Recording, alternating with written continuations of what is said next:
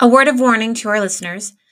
We experienced some technical difficulties when recording this episode, so we apologize for any disjointed audio that you might hear. There'll be food and drink and ghosts, and perhaps even a few murders. You're all invited.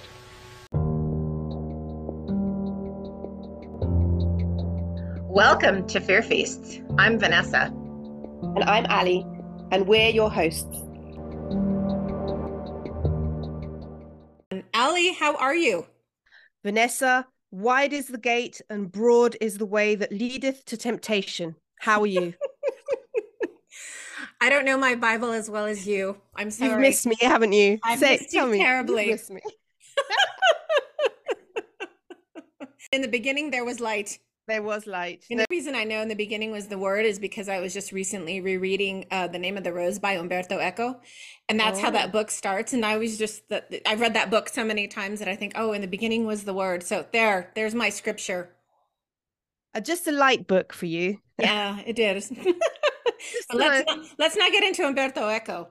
Not yet. Not yet, anyway. Exactly. No, those words were from a character in the film and book that we'll be looking at today, the mother of the main character. Yes. So it's going to be The Devil's Advocate. Film was directed in 1997, and the book was also written in 1997 or was published in 1997. So both came out the same year. Yes. Yes. And I believe the movie was directed by Taylor Hackford, who is married to one of my favorite actresses, the beautiful Helen Mirren. No. I'm pretty sure. I have no idea. Are they still married? Wow. I'm pretty sure Taylor Hackford and Helen Mirren are spouses.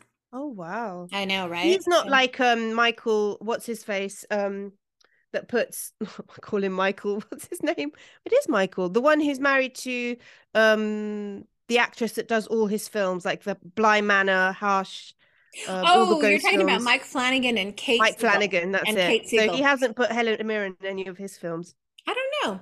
I have to go and look, but yeah, But anyway, yeah, I just thought that was interesting because I love her so much, and when I grow up, I want to be Helen Mirren. So yeah, so The Devil's Advocate, the movie starring Al Pacino and Keanu Reeves and Charlize Theron, excellent movie. One of my favorites from the late 90s, and it is very much a late 90s film. You can tell when you watch it. And then yes, we're doing the book as well based on the book by Andrew Neiderman. And Ali, do you want to go ahead and give the synopsis of the movie, and then I'll do the book? Yeah, sure. So, and by the way, this Andrew Neiderman book is so difficult to get hold of. I just want to say that. Oh, I know. And I have no idea why. It made it really kind of intriguing. I was just trying everywhere. Where can I get it? Where can I get it? It's very hard to get. You ended up getting it and reading it in Spanish, right? I had to read it in Spanish from an online free library, and I found it finally, but it was really, really hard. Okay, so The Devil's Advocate is a story about a defense attorney. He's called Kevin, and now we need to talk about Kevin because we need to talk about Kevin, Ali.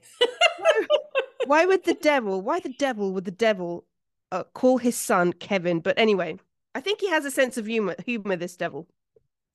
Maybe he watched Home Alone too many times. Yeah, big fan. There are quite lots of Kevins actually now. Sorry, nothing against any Kevin. It's a great name. It just seems like an unusual choice for the son of a devil. My brother's name is Kevin. Sorry. This is like Alistair, you're tricking me. This is like the last days of Jack Sparks. Yes, and your brother's named Alistair. It was like, oh, sorry. No, I have two brothers, and neither one of them is named Kevin, so don't worry. I had to get back at you for that one because you really now we're even no more. I know. So he's a lawyer. He's such a great lawyer. He's the kind of lawyer I would like to have on my side because he doesn't break the law, but he has not lost a single case in his whole career. And he uses, I want to say it's nearly like a power that he has. He's just so good at winning. And he's fighting for a teacher accused of molesting his student. And the teacher wins the case. And this is a really great scene, by the way, because there are some really weird things that happen. And he notices while he's defending his client that the client is like really guilty. There's like a margin of doubt where is he aware of how bad his client really is, or is he not? But there is a moment in the film that really shows that he realizes just how bad this teacher is, and that the student is in the right. Mm-hmm. But he is approached by New York's leading firm, a new great job offer, and he and his wife Mary, is it Marianne? It's Marianne. It's Marianne in the film, and it's Miriam in the book. So Marianne, Yes. they start a new life, and it's a very luxurious life. And so Kevin starts having feelings for a co-worker, and then we'll get to know more about her. She's called Christabella. And Kevin becomes very, very busy in his work life, and he has very little time for his wife, and this makes her sad. And I'm just keeping it, in a nutshell. And then Kevin is given a case of a billionaire who's accused of murdering his family members. And then it goes down from there, and we get to like an escalation of events where Kevin kind of finds out that the man who is in charge of this firm is also his father, basically, and also the devil. So it's like double plot twist. Double whammy. But also there's the mother who is, and I thought that was, and I don't know if it's the same in the book, but the mother was with the devil, and that's how she gave birth to Kevin. And the mother is a very pious woman and very religious, and she is the one who says those initial words that I wanted to bestow upon you. Thank you. Wide is the gate and broad is the way that leadeth to temptation. And I'm just going to say it now, I don't really like people who quote from the Bible. Just it's weird. Behold, I'm sending you out as sheep amongst the wolves. So no, the movie, The Devil's Advocate, great movie. Al Pacino plays the John Milton, which again I thought was some very interesting Judeo-Christian symbolism. Milton, Paradise Lost. Yep. The Tale of Satan.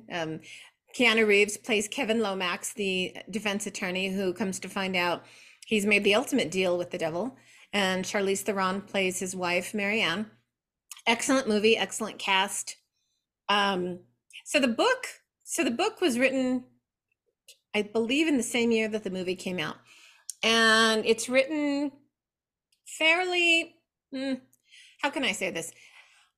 I didn't care for the prose style, but the story itself is quite interesting. So in the book, Kevin Taylor is a defense attorney in Florida, and he has never lost a case. And so he is chosen by Milton Chadwick Associates to go work in New York City. So it follows the basic same plot line, except for the fact that so his wife's name is Miriam in the book. So when they get to and something else that really intriguing is that I wonder what the reason was, because they changed it so radically, is that in the film it's the teacher is male, but in the book it's a female teacher who's abusing a student. So Kevin in the book starts out by defending I believe it's a junior high teacher who is a lesbian, and of course you have to remember this was the late 90s, so the attitudes toward homosexuality were not as open-minded as they are now. So this teacher is accused of fondling a female student, and Kevin basically kind of tears her apart, the student, on the stand. Then he wins the case, but then he so he doesn't have any real guilt about how he goes about winning the case. And I think that you see this in the movie and the book as well. Kevin, his attitude toward the law and legalities is it's really, for him, it is like he's kind of playing a game. He's not really thinking about right or wrong or who's innocent or who's guilty. And I don't know a lot about the law, criminal law, but I do know somebody who is a defense attorney, and we had a conversation about this once, and he said you don't really think about right or wrong, good or bad. He said everybody has the right for a legal defense. He said, and that's where you're thinking of it, and you're thinking about winning for your client. You're not thinking, is this person right or wrong? He said you can take that for whatever it's worth. So I really do think, to be a good defense attorney, you probably just have a certain mindset. I think I would never want to be a defense attorney, but anyway, so Kevin is headhunted by this very high-end law firm in New York City run by John Milton, and he is basically chosen to head up their criminal department. in the movie and in the book, the law firm has its fingers in all sorts of international, there's maritime law, there's all sorts of things. They don't have a criminal defense department. And in the movie, I thought it was interesting because Al Pacino basically says, you know, our clients do wrong things just like anybody else, and so yeah, so that's kind of how the story progresses. What I thought was interesting about the book is that it does diverge pretty significantly, in the sense of Kevin's wife in the book. She loves their life in New York City. Like it's weird. In the movie, it's almost like they reversed their roles. So Charlize Theron in the movie, she's portrayed as a fairly insecure, kind of fragile person. She's very kind Yeah. of easily led, and she's very much out of her depth in New York with these wealthy lawyers, wives befriending her. And she's Yes. befriended by the wealthy wives in the book, but she kind of turns into like a different person. She's very happy in New York. She's happy, going out and spending money and going shopping with her friends. And um, yeah, and she's not interested in having children, which is a very interesting plot line change that was really fascinating. So do you want to talk Really? about I was that? not expecting that because Hmm. that is a big, big, big thing in the Yeah. film. The fact that they plan to have a baby, the fact Hmm. that they want to have a child, and actually with those wives that you mentioned, Hmm. he goes out with them and she has like this weird relationship where she's trying to fit in, but they're very different to her. And she actually starts hallucinating things. And I don't know if it's the same in the book where she sees their face change. Yeah. Um, yeah, and so they say to her, "Look here, now that you're the wife of a successful lawyer in New York, this is what you have: three choices. You can either work, play, or breed." And Hmm. it's like they make a big thing about the whole breeding thing, and that Hmm. they, yeah. Yeah. So that's So, interesting. yeah, and so from a kind of a domestic viewpoint and a food aspect, what's interesting in the book, and you kind of see this portrayed in the movie as well, is that in the book, because Marianne, I think we've talked about this in previous episodes, food tends to tie in much more with the females when it comes to horror, because so much of female oriented horror takes place in the home, in the kitchen, if not the bedroom. And it's no different here in the book. Marianne originally enjoys cooking. She's a good wife to Kevin. She loves him. When she goes to New York and they start earning money from all these cases that Kevin is winning in this wealthy lifestyle that they're leading, she stops cooking. She basically says, Mm. she's everything she cooks for him is in the microwave. So one of the food scenes in the book that stood out to me takes place actually a little bit later in the action. It's when Kevin has fully, become part of the firm and started defending these wealthy clients, in these criminal cases. And his wife, Miriam, has befriended these wealthy lawyers' wives and started spending a lot of her time with them, going to the gym, shopping, spending money. She doesn't cook anymore. She basically makes all these microwavable meals for him. So there's a section where they start talking about actually moving into a bigger apartment. And so she basically says, well, our friends are going to be having babies. They keep talking about us having babies, and I'm not ready to have a child, whatever. She said, so she basically, when they're having this conversation on the phone, and Kevin, at this point in the book, he's starting to see what's going on with the law firm, but he's also starting to see these strange changes in his wife. So the passage reads, when he came home from the office that night, he found she had prepared a home-cooked meal. She had her hair brushed back and straight the way he liked it, instead of wearing it in that new crimped style. She wore a little makeup, and she had put on one of her older dresses. The table was set. They would eat by candlelight. I thought you might be a little tense and would want to relax at home, she told him. Great. What smells so good? Chicken and wine sauce, just the way you like it. The way you make it? Uh-huh. I did make it, and I made an apple pie too, from scratch. So I thought that was an interesting food scene because, she's trying so hard she's trying to alleviate his concerns and his fears about what's happening, in their life in New York. And so she's trying to alleviate his fears by hearkening back to when they lived together in Florida, and she was more of a quote unquote traditional wife who would cook all the time. I thought that was a really interesting foodie reference because it takes the food and it uses it within a domestic environment but it's also used as a tool to demonstrate how different she really is. And she's the one that is starting to change and evolve much more than he is as a result of their life, which is a really interesting inverse from what happens in the movie. Now that you mention it, there is a very interesting scene at the beginning where they're in church. This is just in the movie where Mm-hmm. they're in the church and they kind of they are praying, and she's a bit more adventurous. She's kind of a different type of person.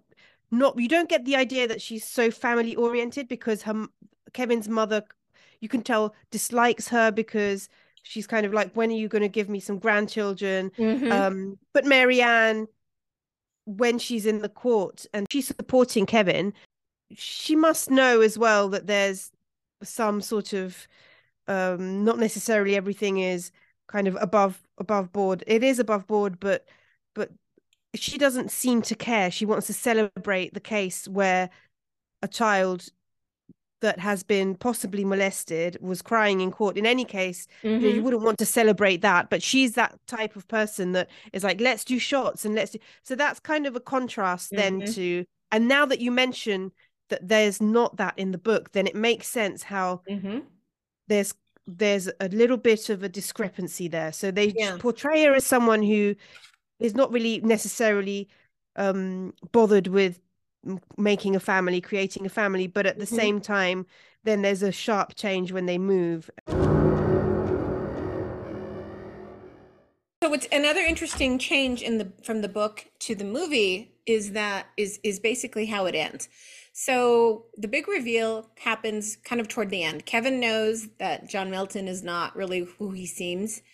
What happens is Kevin is the one that sort of starts to have these weird like visions, not Marianne in the movie. Kevin is the one that starts to have these strange visions. He starts thinking to himself, John Milton is evil. And so he goes and he consults a Catholic priest.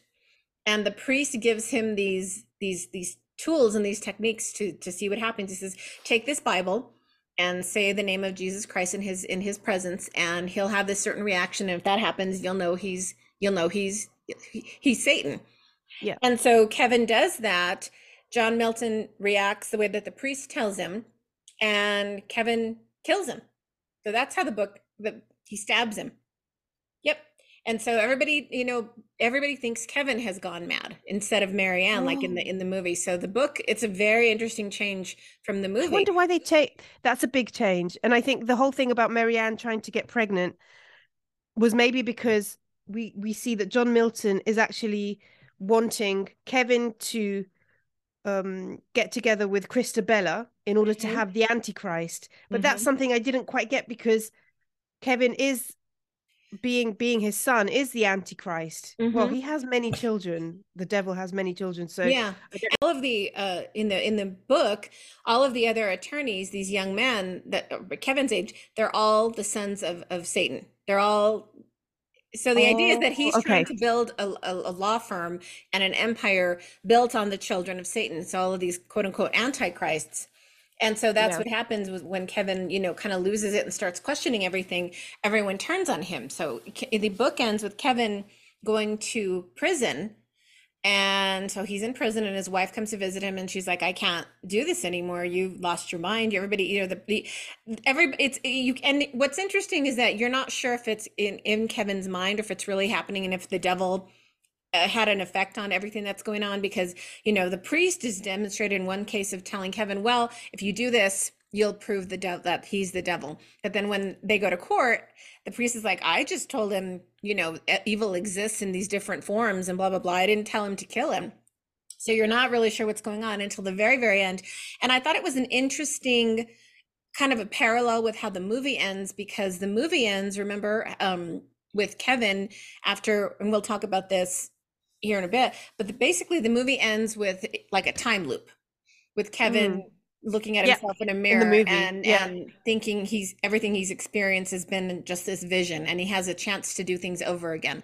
Yes. And so you see it going into a time loop kind of in a strange way. So the book ends with Kevin being in prison and he's told, oh, this head honcho of the prisoners wants you to come and like do some work for him. And he goes to meet the head honcho of the prisoners, and guess who it is? It's John Milton, the devil. Oh, So oh, so yeah, it's a cool little interesting way to end the book, I thought. But I thought that was an interesting parallel because, you know, in both times, you know, there is sort of this sense of they're going to be going through this loop over and over and over again with maybe this is his yeah. chance to redeem himself. So yeah, I thought that was an interesting end to the book. I honestly have to say I found the movie much more compelling.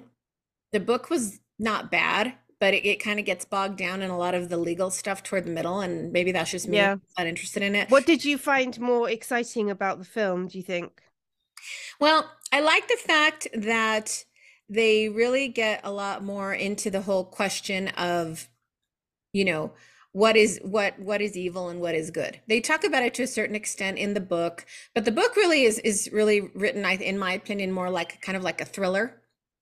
And Hmm. I like that they do get into a certain level of philosophy and what is right, what is wrong, you know, and you know, are we sort of the architects of our own fate and our own destruction, kind of like how Kevin is.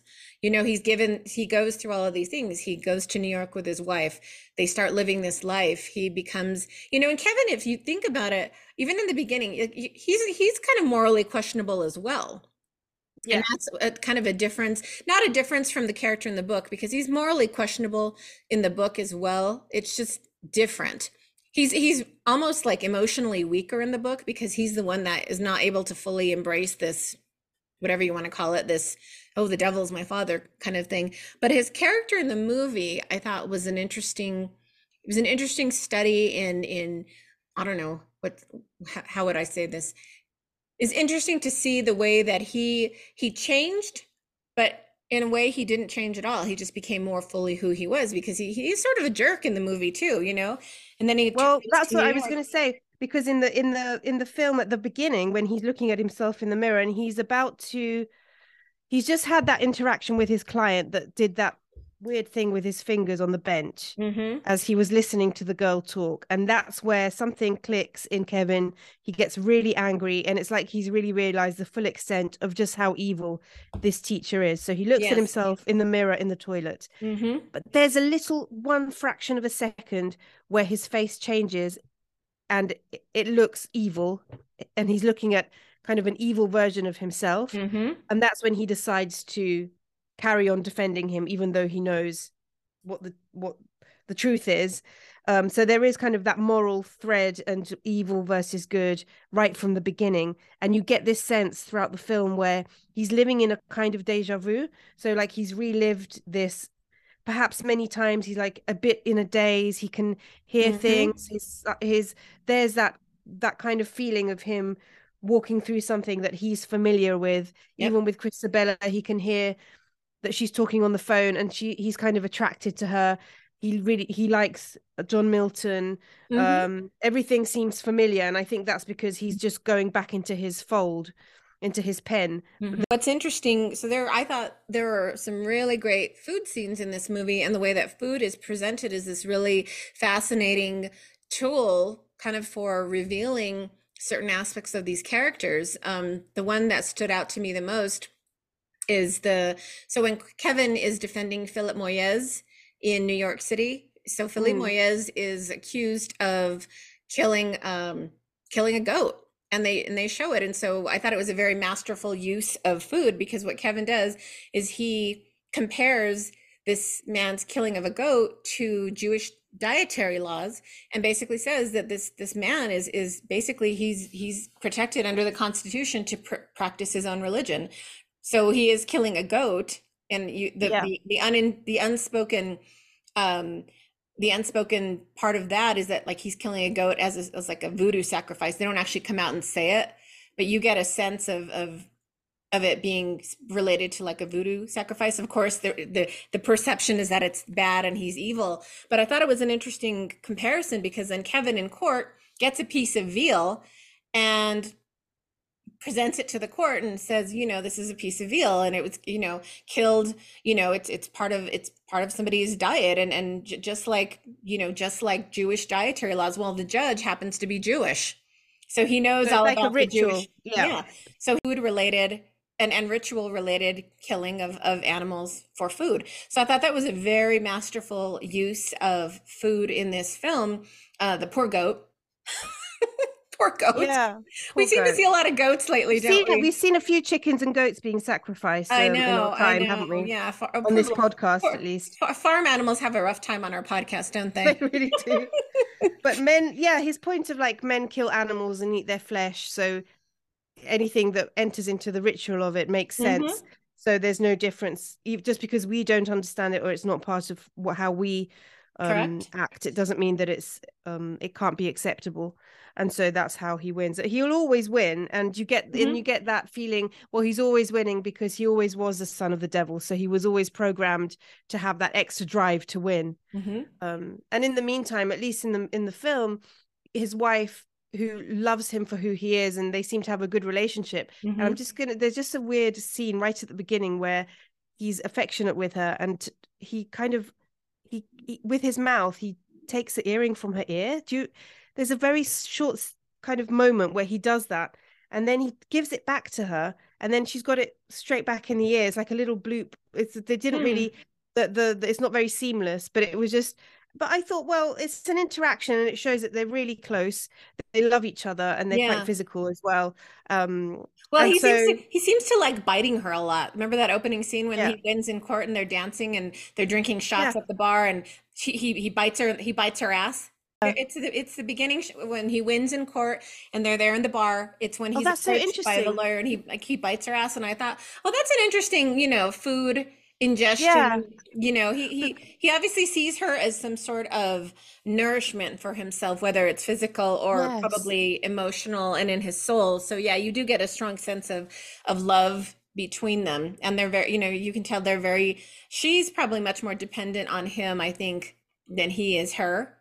yeah, You see how she breaks down in the film, as time goes on, she's so easily seduced by Milton. He tells her she should change her hair.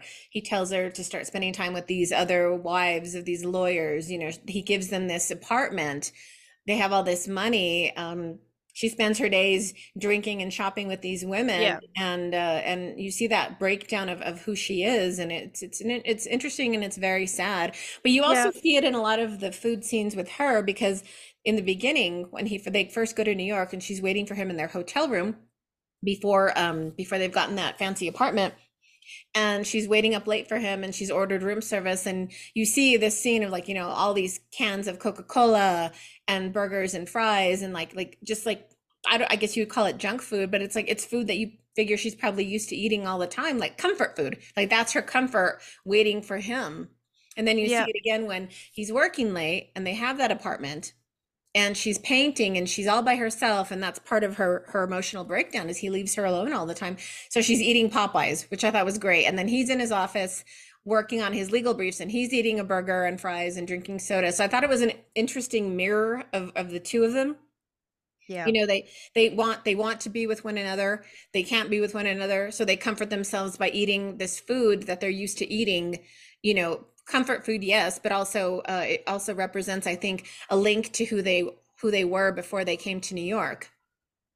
Yeah, so there's a big change because I guess she wants to have a family with him, but the nature of his job doesn't allow for that. So in the meantime, she's left her own job and her neighbors are trying to be nice, but then you realize they're not really very nice because she chooses a color for her apartment and it's green. And so the neighbors come in and say, well, green doesn't really go with your complexion or with your hair or something like that. So they're quite aggressive with her in terms of like her own personal appearance, just like John Milton is. Hmm. And that's how she feels most attacked. And yeah, she does eat Popeyes while she's decorating the flat. Hmm. And she doesn't like the color, but because she's following their advice, she gets very frustrated. And she has actually a piece of fried chicken in her mouth while she's ripping down all the wallpaper or the paint or something from the actual wall of the flat. It reminded me a lot of Rosemary's Baby, Hmm. her the entrapment side of things. So and being Yeah. kind of caught in that world, in a world that she doesn't belong to, but she's trying really hard to be part of. Yeah, and it also ties in with what we talked about in our previous episode when it comes to women is women are often attacked in ways that address their appearance. And so that's how she is being broken down, is by being told basically that her appearance as it is when they come to New York is not good enough. You know, she's told that she has to change her hair, and you know, she's told, oh, well, that color that you're painting the house doesn't go with your complexion, blah, blah, blah. You know, it's ridiculous. And even when she has an emotional breakdown and she and Kevin have a big fight, and he's the one that brings up her hair. He's, you know, he says, she says, I know you hate it. And he says, no, I don't hate it. He says, but I think it is a big change. And I think you're possibly traumatized by it. And so even, you know, even he is dismissive of her in a, you know, in her physical attributes kind of way. So it is a very interesting and sad. And so in the book there, Miriam has no hallucinations whatsoever. She doesn't see things at all, because in the film, that's the big thing. She kind of is portrayed as losing her mind. And then there's a really great moment when Kevin's mum comes to visit them, and she's was part of the Baptist Endeavour Youth Crusade in 1966. We find out that she was eating at a restaurant, and every time she'd eat at that restaurant for her time in New York, she would talk to this waiter who kept coming up to her. So the restaurant as a place where, you know, she's approached, and she was young. And we find out then, you know, the big twist. Well, at least for me, because though I've watched this film a few times, I will always forget the twists. But she was approached by John Milton. And so that's how they got together. And then she had Kevin. And so for me, every time I watch this film, that's like, oh yeah, I always forget. I completely forget. The movie follows the general outlines of the book, in the sense that a lawyer is picked for his legal prowess to go work for this prestigious firm in New York, kind of loses his soul. So it is very Faustian. It's very much a morality tale in that sense. He's married, but the specific details are different in the book and the movie.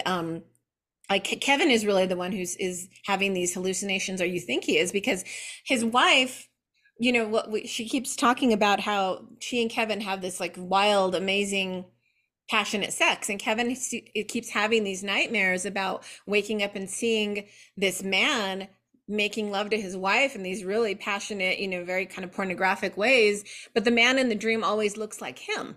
And then is this in the book? This is in the book. Oh, that's the reverse in the film. Yep. Oh, okay. Exactly. And in the book, the wife wakes up and she's always like, oh God, you were so wonderful in bed last night, blah, blah, blah. And, you know, and she has like marks on her body, like kind of the way Charlize Theron has the marks on her body in the church. Yes.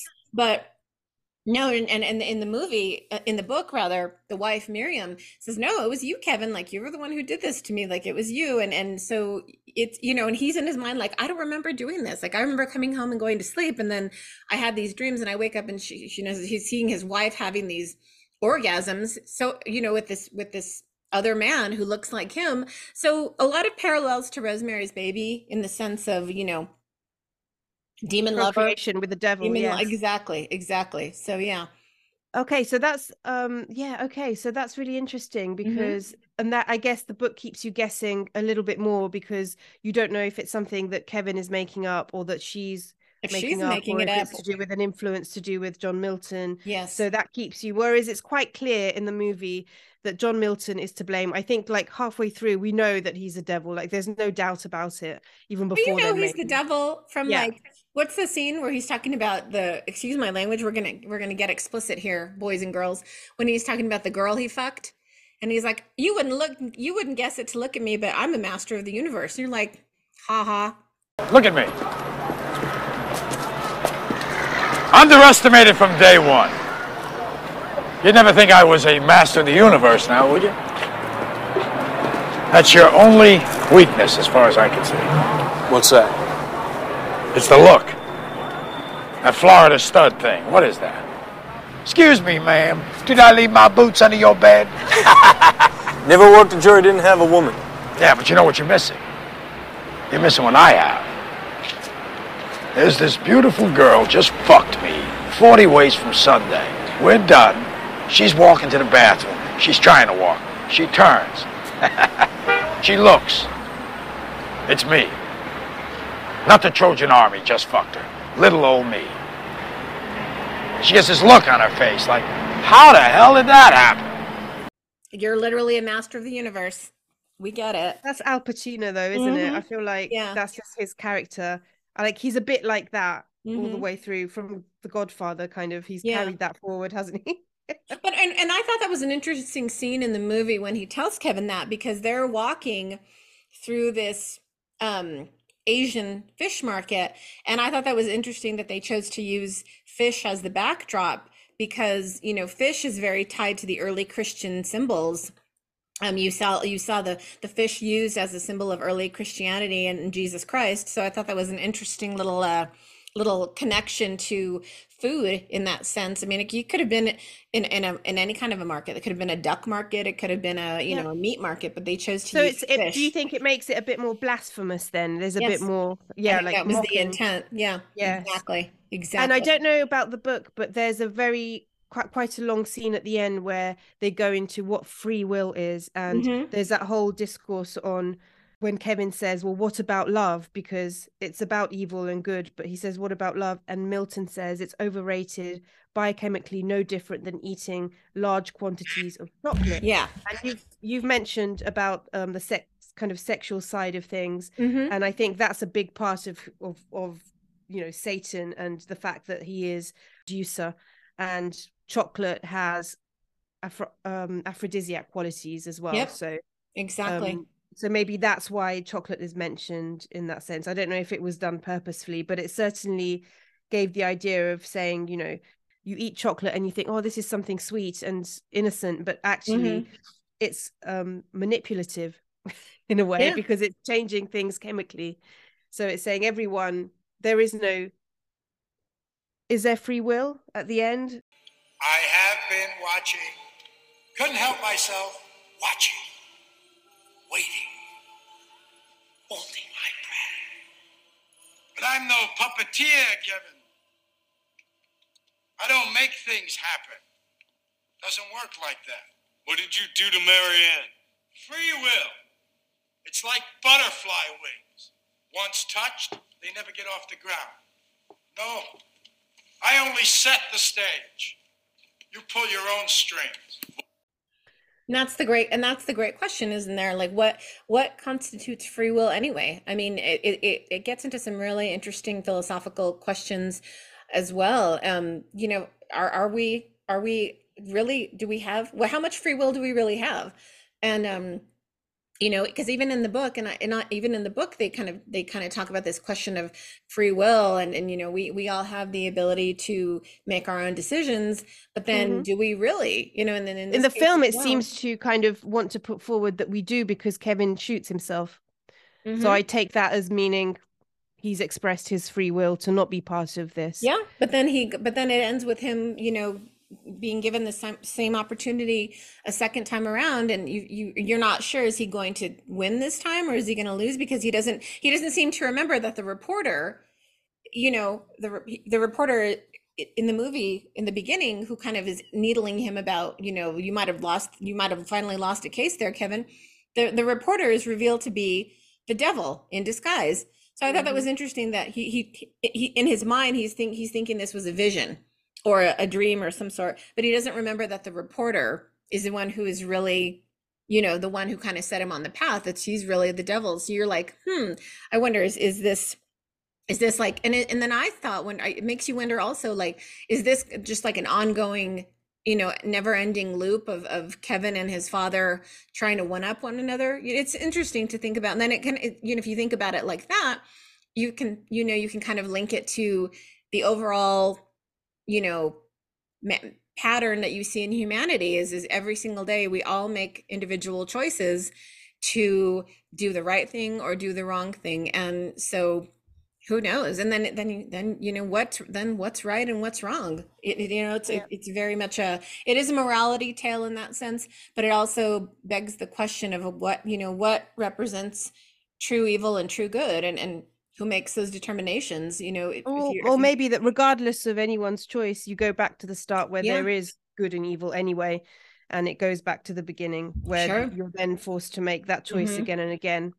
Yeah. But But And then just the Kevin, symbolism of a lot of the food and even a lot of the drink in the movie, I thought was really interesting because in the party scene, the first time that they go to John Milton's very luxurious, fabulous apartment and he's having this party, I thought that the symbolism of the drinks was interesting because you notice Christabella drinking red wine and you notice um, Marianne drinking red wine, which I thought that was very interesting, like little comment on Christianity, the body and the blood. They're the only ones who are drinking red wine. Red wine is very much a strong symbol in the Catholic religion. It's used in the Catholic Mass. And I thought it was interesting that they are the only ones drinking this red wine. It looks very much like blood in those. Yeah. And I thought it was interesting that they, being the two women who are going to bear children, so to speak. I thought that was an interesting bit of symbolism and commentary on their role within the movie and their relationship to Kevin. Christabella is later revealed to be the child of Satan as well. And at the end, it's interesting because John Milton has basically made it clear that he wants Christabella and Kevin to mate, basically, and to have a child who's going to be the Antichrist, which, you know, is also just gross. But I thought that was really interesting. And you made a good point earlier when you said that, I mean, the child of the devil is automatically going to be the Antichrist, right? So it's two Antichrists having a mini I guess Antichrist. was he trying to like breed the absolute perfect antichrist, and Kevin was Or maybe a just little bit maybe torn. maybe just keep peopling the world with children of the devil and to Maybe increase. that's why they portrayed Alice Lomax as being so religious, because Mhm. in a way Kevin had that tendency to be evil, but he was tempered by this good side. And I Mhm. think the devil probably thought, well, we've got to get the perfect combination is if he and Christabella have a Mhm. child, perhaps. Mhm. Yeah. And in the book, I noticed that there are, talking of cocktails, there are champagne cocktails, and Oh yes. there are white wines, and they go to the Russian tea room again, which reminded me of Of Rosemary's Baby Rosemary's again. Baby. Yeah, Yes. so There's that a must have been a thing. Yeah, I think so. You know, the devil, the Russian tea room, you know, maybe the devil secretly owns the Russian tea room, Ellie. You never Who know. knows? Let's go and find out. I'm going there in the fall when I go to New York, so I'll report back. If there's a waiter that approaches me and tries to whisper in my ear, I'll let you Yes. know. Okay, yeah, I would just, if I were you, I So would you just can go there too. run like hell in the other direction. Like hell being the operative word. Exactly. So another interesting, you were talking about Marianne becoming friends with the wives and you know, she starts having hallucinations when she's with them. So in the movie, excuse me, in the book, Miriam does start spending time with the other wives of the law firm. They all do live in the same building. And there's an interesting scene where they're trying to get her to come shopping with them. And I just thought it was an interesting symbolism and use of food. So these Kevin has just met these two wives. He says Kevin thought they were the two most bubbly women he had ever met. Norma's light blue eyes sparkled like jewels under ice, and Jean's green eyes twinkled with a similar glitter. Both had soft, smooth complexions in bright, healthy cheeks and rich red lips. Dressed in jeans and similar dark blue sweatshirts with pink LA Gear sneakers, it was as if they were wearing some sort of uniform. You'll come to my apartment for coffee. I've got these great sugarless muffins, Jean said, scooping her arm under Miriam's. There's this bakery just over on Broadway and 63rd. She acts like she just discovered it. I found it first, Norma said playfully. I just thought that was interesting because, you know, they make a point of saying they're sugarless muffins. She could have just said, come have coffee and muffins. So I thought it was an interesting commentary on these women. And you see it reflected in their characters in the movie about they're very obsessed with how they look and what they put into their bodies. And again, in the movie, there's that scene where Marianne has the hallucination where she sees the demon inside the body of one of the wives. And wasn't that creepy? Oh, I know, right? Yeah. So yeah, that just kind of stood out to me because, you know, what's the first thing you think of when you think of a muffin? You're like, oh, a muffin, yummy. You don't think, oh, I have to go have a sugar-free muffin. So again, I thought that was a really interesting little food symbolism. And then there's we don't see that. Yeah, we don't see that at all in the film. I think with Yeah. them, they're I don't think they're eating at all. No. Yeah. There was something else that I wanted to add in regarding the scene with the veal roast in the movie. The way that it's used to contrast with the sacrificed goat, I thought that was an interesting symbolism of both cultural differences and also how food itself can be turned into a religious symbol. I mean, you see the goat being sacrificed and eaten as part of a religion. It's similar to how veal and cows and pigs are sacrificed on the altar of American consumerism. So I thought it was an interesting use of food, but also kind of an interesting and subtle commentary on economics and societal standing and even white privilege. You have the example of the Black man being punished for killing an animal, which is part of his own religion, and then the concept of eating the body and drinking the blood, which, you know, is called transubstantiation, and that's only brought up in court by, you know, by his attorney. It's not considered at all by the people who are trying to punish this man. So I thought that was like I said, really interesting commentary on race and culture and society, and, you know, how, you know, we as Americans, we don't think twice about killing and eating animals, you know, as part of our culture. But if somebody does it as a part of a perceived bad religion like voodoo, it's automatically vilified, so I thought that was an interesting take on it. Just something that had occurred to me when I was watching the movie. Very. And also when he gets, I think it's when he gets offered the job and they're in this inn and it's called Bramble Inn. Do they not eat lamb?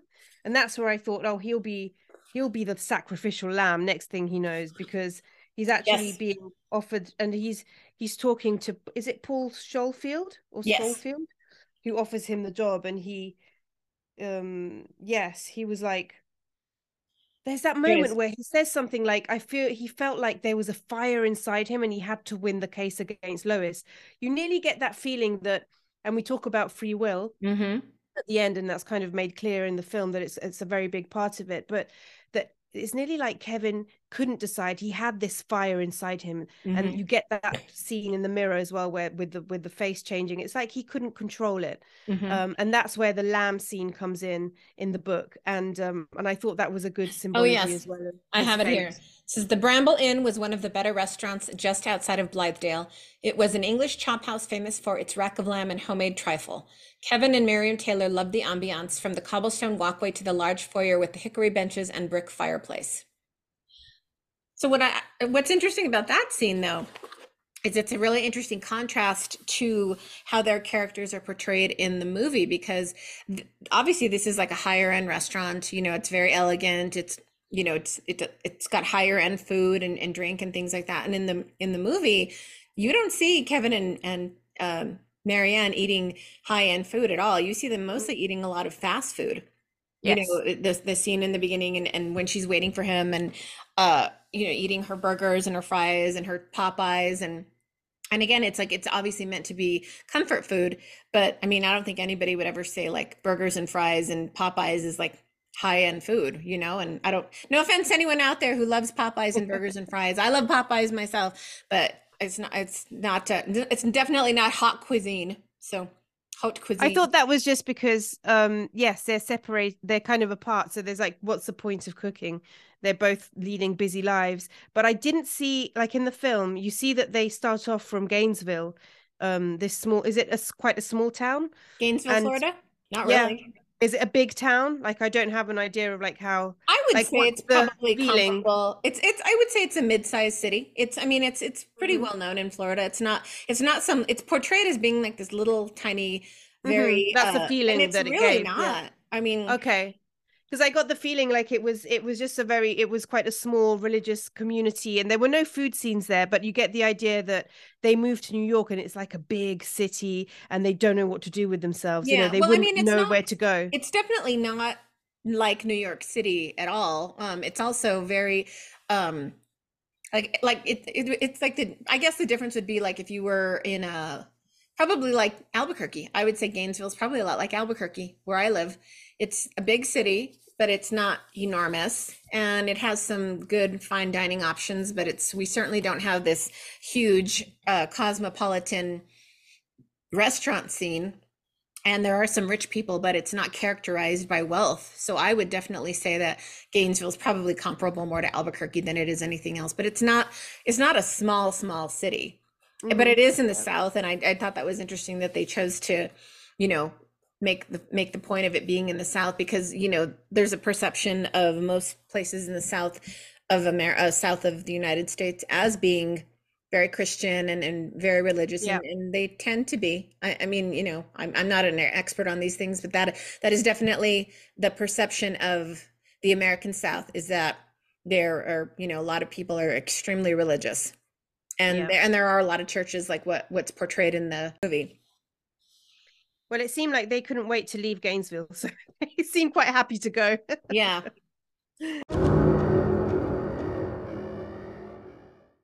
For this recipe, though, for this film, The Devil's Advocate, I might do something chocolatey, something. How about a chocolate devil's food cake? I could do that, or maybe a hot chocolate, because obviously the flames of hell have engulfed the chocolate. Well, you could do a molten chocolate cake where you put in some nice, like hot, I'm trying to think. There's a dessert that I made one time, and I think it was a British, it's Nigella Lawson, who, I adore and want to be when I grow up. And she called it Choco Hotto Pots, which I guess her kid had come up with. I don't know. And it's like a flour, chocolate, egg mixture, and you bake it. And so the top of it kind of puffs up like a little cake, but the inside is still molten. Oh, like a souffle, which isn't, I guess. Yeah. cooked. There you go. That's a good idea. And I don't know. We keep running into goats in our You're our gonna have to podcast. do I'm trying to decide if maybe like the good Lord is trying to tell me I need to maybe do something with a goat. So, but go for it, right? I mean, speaking of just all the different other references to eating and ingestion, I thought it was interesting in the character in the movie of Eddie Barzoon, and he makes this comment at the party. He says, "Top of the food chain and dinner is served." I thought that was a really interesting just statement economically wise, but I also thought it was some interesting foreshadowing, because little does Eddie know he's going to end up being the sacrificial lamb. Yes. And when he walks into the room, he says that, doesn't he? And the doors open and you see and that's because there are all these clients there, potential clients, which haven't run into any difficulty yet, but they could, and they will use their law firm. So they are all kind of potential future kind of people that they can feed off. Yeah. And then, just another little foodie reference. One of the scene in the movie where Kevin and John Milton are watching the flamenco show, the actual name of the flamenco guitarist is Tomatito. Oh, so for our non-Spanish speaking listeners out there, Tomatito means little tomato, which I thought was just another interesting little food reference. So red and juicy. Right? Yes, exactly. Hey, I know. I think I'm not going to do hot chocolate. I'm going to do like a tomato recipe. There you go. Tomatito. Yeah. Diablito tomatito. I don't know. I'm trying to decide. Maybe I'll make a drink, because I thought, there's a lot of interesting food references in the movie as well. But I also thought that the use of liquor was fascinating. I mean, obviously it's drank as part of celebrating, like you see in the beginning. They're doing shots of tequila, and then you see the parties that they go to, and but it's also kind of used as a subtle device for separating the men from the women. At these parties, you see only the men drink the hard stuff. The women mostly drink champagne. And the only scene where this is an exception is when Kevin comes home after the party, and when he's been consulted about this new client who murdered his family, and Marianne had been left alone at the party without him, and she's, very insecure. So she's drinking hard bourbon straight from the bottle. I thought that was just an interesting use of alcohol, kind of taking on her own identity in that moment, telling him that she's not going to be pushed aside. And then she sends him to sleep on the couch, which I thought was, a really funny marital moment, because I don't know a single person who's married that one of them hasn't slept on the couch at some point. Usually the husband. And then I wanted to ask you about this, because you speak Italian. So the character of Christabella, doesn't that mean beautiful Christ? Christabel, does that name exist in English? Christabel as well? It probably derives. It's obviously it's a Christian reference. Okay, I just wondered in listening to it, because when you start to really analyze movies, you start to really look at all these details you maybe didn't notice the first time around, and I started thinking her name was interesting, because Christa, Christ, or Christos, and then Bella, beautiful Christ. So I just thought that was more interesting symbolism in a movie about the devil. Yeah, very interesting. Also that she is speaking Italian all the time. Is that the same in the book? where Trying she to remember. speaks. That's kind of the first scene where Kevin is really, really taken by her, and it's because She doesn't she really, spent. her character doesn't really exist in the book. Oh, okay. Mm-hmm. Oh, interesting. Yeah. Yeah. Yeah. Well, it's a It's yeah. It means beautiful Christian. Cristabella. Okay. I wouldn't say it's a word. I don't know anyone called like that nowadays. It might be quite an Mm-hmm. old Christian name. Mm-hmm. I don't think it's that popular. Oh, Christabel is more popular perhaps in English than in Mm-hmm. Yeah, I've read some books set in Great Britain where they have a character named Christabel, but they're set in the 1800s, and Yeah, I feel like it's it's quite not a modern, not a no, modern name, I don't think so. But no. yeah, maybe it is in No, that's Italian. Who interesting. knows? Cristabella. Christabella. I feel like it's definitely kind of a witchy name, perhaps. Mm-hmm. Yeah, there must be some story. I think isn't there a poem called Christabel? Yes, but oh God, Yeah, of course, who's it by? by Coleridge. Samuel And Taylor Coleridge. yeah, but to be honest, I don't know. I don't remember the contents of that. No, But me neither. yeah, but it's I, not a very common name. But yeah, interesting that it's mhm. called, lover of Christians. He I really know. mocks, doesn't he? Mm-hmm. The For devil sure. mocks. Yeah, very. Oh gosh, totally. Yeah. And then just another thing that I noticed, specific to ingestion is such a significant use of breast imagery in the movie. A lot of breasts. And Yeah, so a you're lot right. of imagery of like breastfeeding and Yes. like connections to the Virgin Mary, and I thought that was really interesting as well. Motherhood is a pretty significant theme in the movie. Kevin's mother is this devout Christian. Marianne is trying so hard to become a mother. Yeah, I thought that was really, really an interesting just Yeah. symbolism. And that's why I thought it was such a big part of, and it would have been a big part of the book too, which is surprising because Mm-hmm. they're trying to start a family. It's understandable that the devil wants to stop that plan, and so he does it so that Marianne thinks she's losing her mind, and in the end does take her own life. So Mm-hmm. he manages with that. So I that's kind of the part Yeah. which, so it makes sense now that the book kind of cuts out that whole, well, in the Mm-hmm. book there isn't that part at all, Yeah. and that it's Kevin that's losing his mind, right? Mm. Okay.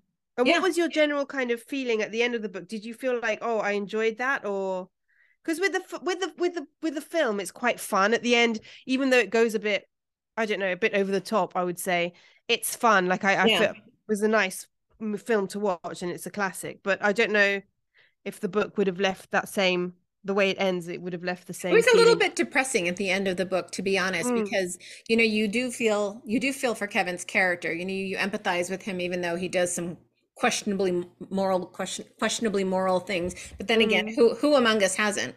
But it kind of reminded me of the end of Rosemary's Baby. There's all this buildup, and you kind of think, oh, he's going to be able to finally free himself. Like you think Rosemary, is she going to be able to free herself? And then no, the guys catch her and take her to the hospital, and she ends up having the baby. So at the end, Kevin goes and kills John Milton's character, but he's the one who ends up being on trial for murder. He goes to jail, and then at the end, he goes into the prison library, and it's funny because in the book, other prisoners, they come up to him, and you're kind of worried that it's going to be like a gang rape scene, that you're like, oh God. And they're like, no, hey, the head of the prison library wants to see you, Old Scratch. That's what they call him, Old Scratch. So I thought that was, pretty telling nickname, because Old Scratch is one of the devil's many nicknames in literature throughout history. And so that's how he meets him again. And the same way that And in the it's him. film he meets the journalist. Okay, Yep. so So there is a little bit of there's a kind of a little bit of similarity in the ending. Yeah. So I'll read you the last section of it. Kevin knew what awaited him as he moved down the corridor toward the library. Perhaps he had always known. The evil that lurked in his heart had kept the knowledge cloaked, but it was always there. Time to pull away the cloak and face the truth, he thought. He turned into the doorway. The library was impressive for a prison library, and it was quiet as a library should be. A door opened across the well-lit room, and the keeper of the books came toward him slowly. Scratch. He was smiling. He knew Kevin was coming. Of course he knew. As he drew closer and closer, his face became more and more familiar until he was standing right before him. And once again, Kevin looked into the charismatic, fatherly eyes of John Milton. And just on a physical level, I think in the book there's a big emphasis placed on his height, so he's quite tall.